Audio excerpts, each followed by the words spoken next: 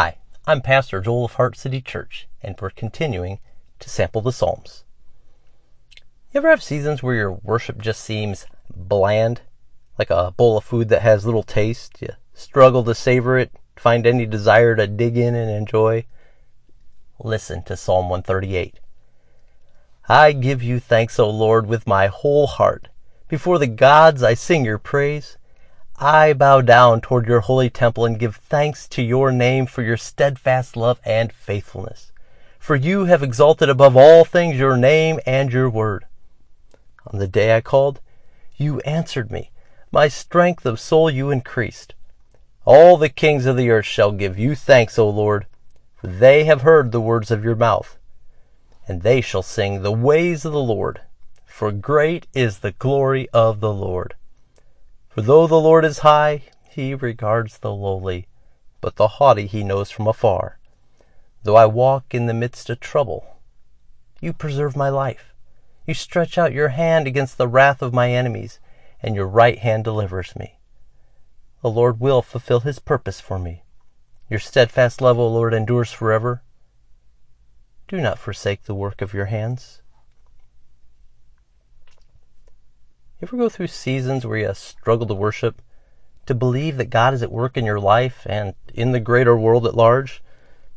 You do your devotions, you stand up to sing a praise song, and it just feels flat, like a Coca-Cola that has no fizz in it. That's where David is. He's feeling lowly, he's wondering about his purpose and work. We heard that he's in the midst of trouble, and there are powerful enemies in the world doing evil. So what does David do during this season? He cultivates gratitude by remembering who God is for him. 3 times in the first 4 verses we find the word thanks. David thanks God with his whole heart. He bows his body down and thanks God for his steadfast love and faithfulness, for exalting his name and his word. How much time do we spend thanking God for his love and faithfulness as promised in his word? Friends, God promised to send a Savior, and he did just that by sending Jesus to save us from our sins, from death, and to defeat our enemy, the devil, who wanted to destroy us forever. We are guaranteed glory for all our days simply by believing in Christ and his finished work. Let's thank God for doing more than all we could ever ask for or imagine.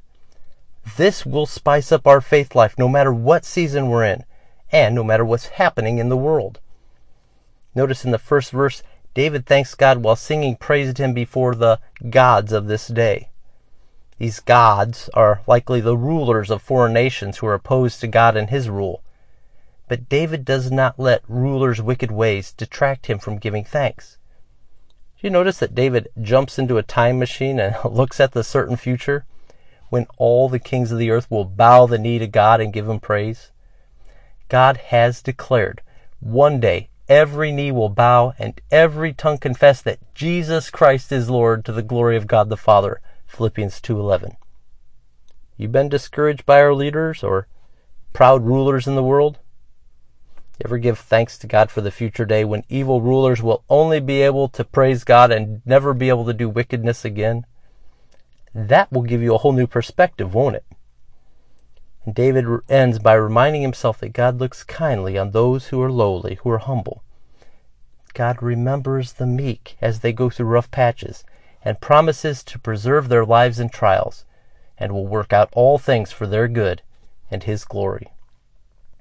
That's why David ends with a prayer that God not forsake him. Friend, if you're having a tough season, pray always and never lose heart. Luke 18:8. There's a story of a woman who went to a restaurant. She had to use the restroom. She took off her expensive ring so she could wash her hands, and then she left without taking the ring with her. Later that night, in despair, she called the restaurant, and a person answered and heard her distress, told her, hold on. They went to the restroom, and after looking for a while, there it is. They found the ring. They went back to the phone and with joy said, I found your ring. But there was no answer. The lady had gotten frustrated that she had to wait, and she just hung up seconds before. She called out for help, but she was impatient and gave up. Let's not let that be true of us. You see, God loves to answer our prayers, and He knows when it is best to answer them. So don't hang up. Stay on the line. J.C. Ryle says, all our needs are fully known to the Lord of heaven and earth.